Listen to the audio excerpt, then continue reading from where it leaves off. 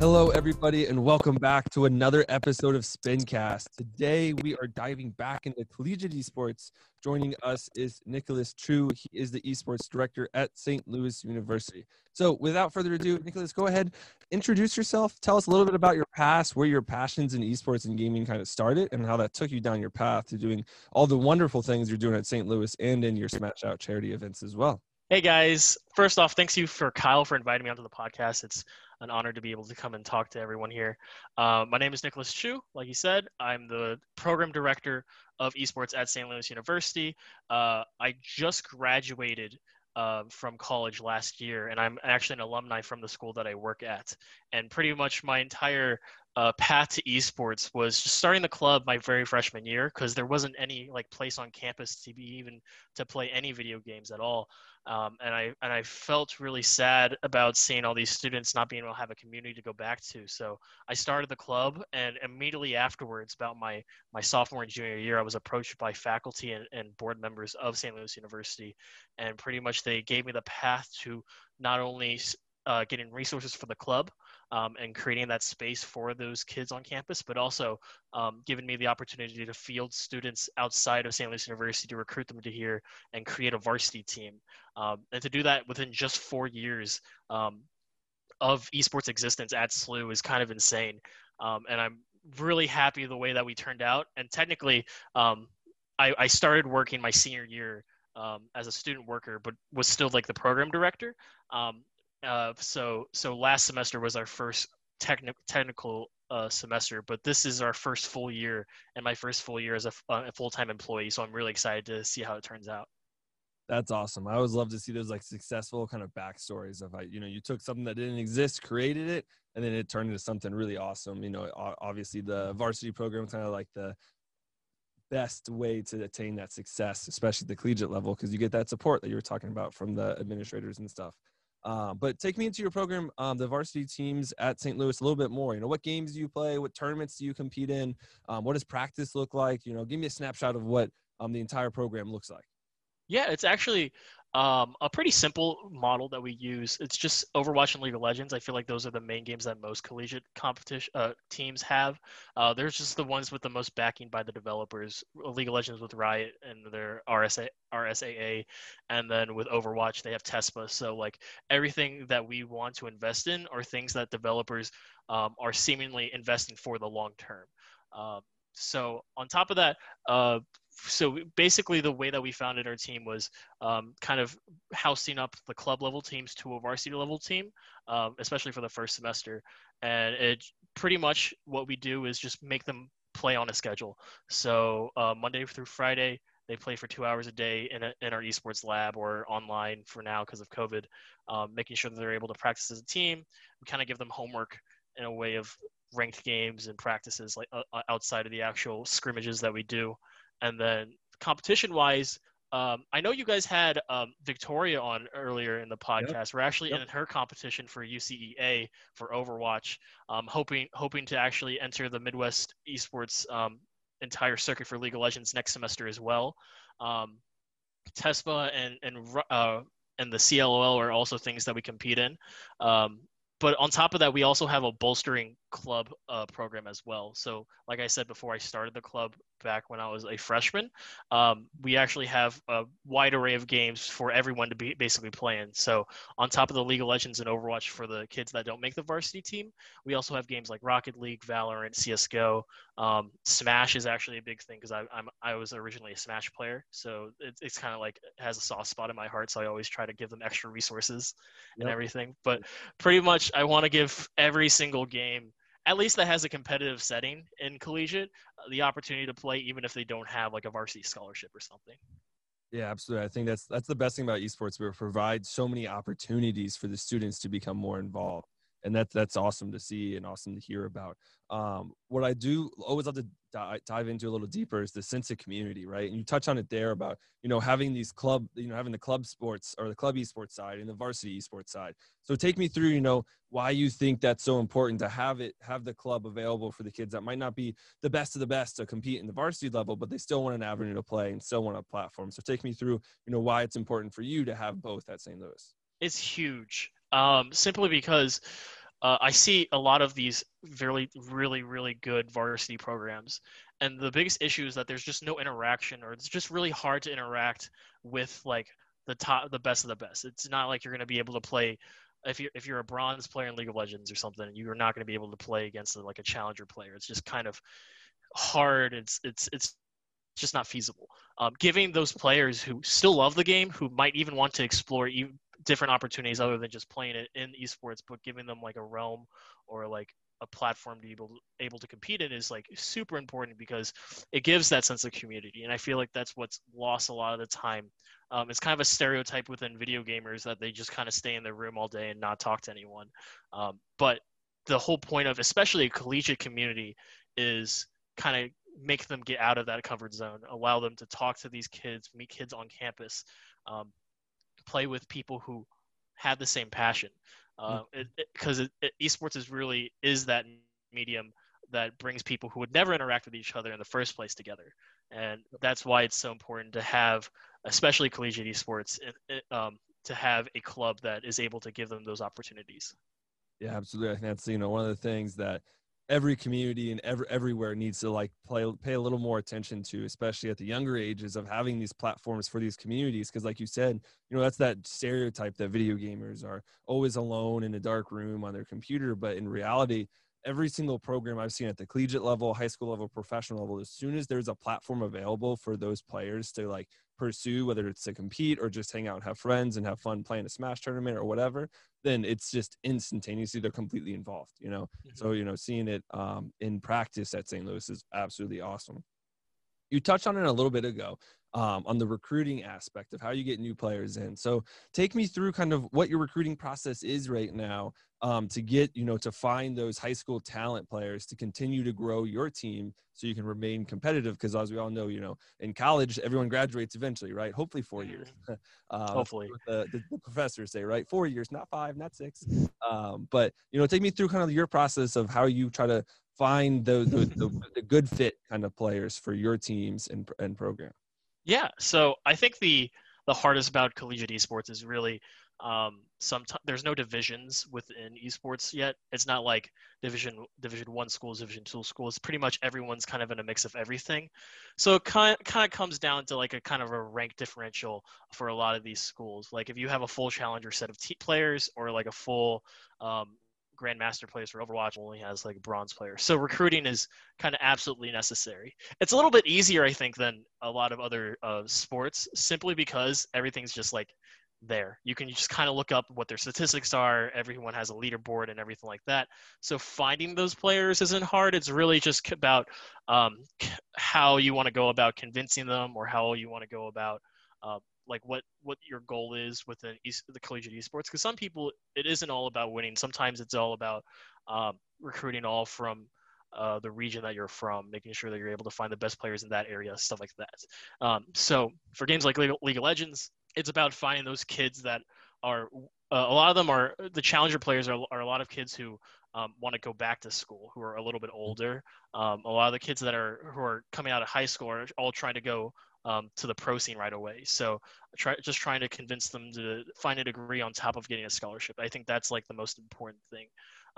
Letting them know what their options are on top of not just going for academy. For Overwatch specifically, though, we've found a lot of success of finding players within St. Louis itself. In fact, I think Overwatch in St. Louis is one of the bigger esports within the high school community.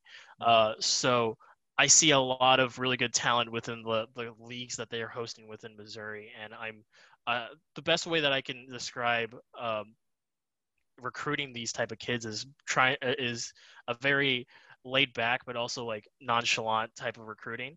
I'm a young kid too. Like I just graduated college, so I like to make sure that these kids understand that I know exactly where they're at, because I was just there. So I'm usually I just kind of sit in a Discord call with them, and I give them every single resource that they need when looking towards not only SLU but also like all the other colleges within Missouri. So because I think Missouri itself is a pretty big hub for esports in the education sphere. We have us, Mizzou, Columbia, Maryville, all right here. So giving them just kind of like letting them know their options is like super important to me, and it's really good to see these kids kind of feel super excited about going to college specifically for esports. Yeah, absolutely. And like you were saying earlier, there's so much, they get so much more potential and opportunities out of it, right? A lot of people don't realize that, like, the chance of going pro is really, really small. Even if you make it into Challenger or that, tier 2 league right underneath the pro league, whatever it's denominated, it has a different name in every game. But, go to college, get that degree, right? Because then you have something that you attain that you can use in the professional workforce that, can still apply to esports, right? The esports jobs are growing every year more so than any other industry. So I absolutely love to see that and hear that. And also the kind of inclusivity of how all the surrounding universities, because that's something that's so everyone kind of does it, is like everyone just wants to see that success for that student, right? It doesn't matter if they come to my college, as long as they make it to college, then like we've succeeded as a group, right? Mm-hmm. So that's awesome.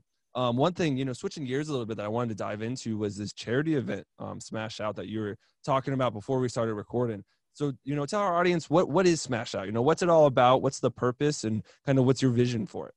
Yeah, so I started off as a Smash tournament organizer my freshman year, and that's kind of where we started the club at, just kind of hosting Smash events.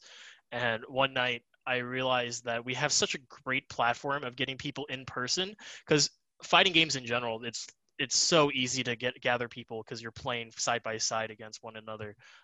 That I realized that it'd be nice to have something to give back to the community, because they've given me so much. They've given me a job for Christ's sake. So like being able to just kind of use the power that I have and like the reach that I have in the community to try to gather people for one great cause. And I've realized also that especially for video game tournaments, there's not really like huge like cons or events for things like charities or other things like that. So I wanted to be one of the first in the Midwest to do it, and we started off with a small group of people just hosting like a free tournament that it just took donations. I think the first tournament that we got had only about 120 people at it, which for the space that we had and like for our goal for it, we had to start super low, so we only raised like $2,000. But eventually the cause grew, and our staff kind of outreached to a little bit more, and now by 2019 we had about 800 attendants for our last event. We used SLU's Wool Ballroom, which is about able to host about 1,200 people. But I think we almost reached max capacity, and I was really scared that we had to start using the hallways for the event, for vendors and everything like that. It's an event that is able to pull the entirety of like the St. Louis community together, while also bringing in really good talent from out of state. We had people fly in from New York, Chicago, Philadelphia, California, just for this event, and it was we ranked tiers within Smash by how big the event was, and we reached B tier status. So like the S tiers and A tiers are like the major events. So being able to even get close to that, I think we were only like 100 people off for an A tier event. So we were super excited and super happy with the results. And sadly, this year's event is going to have to be online. But I'm really looking forward to expand the event even more, because I think a lot of people are really down to support a good cause. Yeah, I always love to see the charity events, because it kind of does a lot for esports. Like obviously the charity is fantastic and everything with that's like, kind of a no-brainer, and it's such a good cause. But then also for the esports side, it kind of brings together a bunch of people that like on the charity side aren't exposed to esports as much, right? And then also the competitive players. So everyone kind of gets, the scene kind of grows is my entire point. You bring in people that aren't necessarily as comfortable or as knowledgeable in the space, and they're like, wow, this is actually fantastic. The community supports all these great causes. Let's do more with it. And I think that's a plus for the charity, obviously, and plus for in esports as well, as the industry continues to grow, and all that kind of great stuff. Unfortunately, we are almost running out of time here. So I do want to ask generally, more broadly about Collegiate Esports, because you had obviously had a lot of experience, both from, the outside tournament organizing and the charity event, and then also being a player and a director in Collegiate Esports. You have a ton of experience there. Kind of, looking at the collegiate landscape in America, is there anything missing or that you want to see changed over time as, collegiate esports? Because there's a lot of great programs, but it's not, it's not collegiate football or basketball by any means, not quite yet. But like, what's your initial thoughts of like something that could change or be improved on to really kind of unify collegiate esports into, this great level of play? Yeah, so I think what's happening now within League of Legends is actually a really good way to kind of describe what our goal is. Um, that kind of fosters collegiate esports because there's so many third-party organizations that are trying to start events and everything like that. People are trying to get a piece of the pie pretty much, Mm-hmm. but there's no big one really that can give us like the standard of what a collegiate organization is, what a collegiate team is, what a proper like lab is.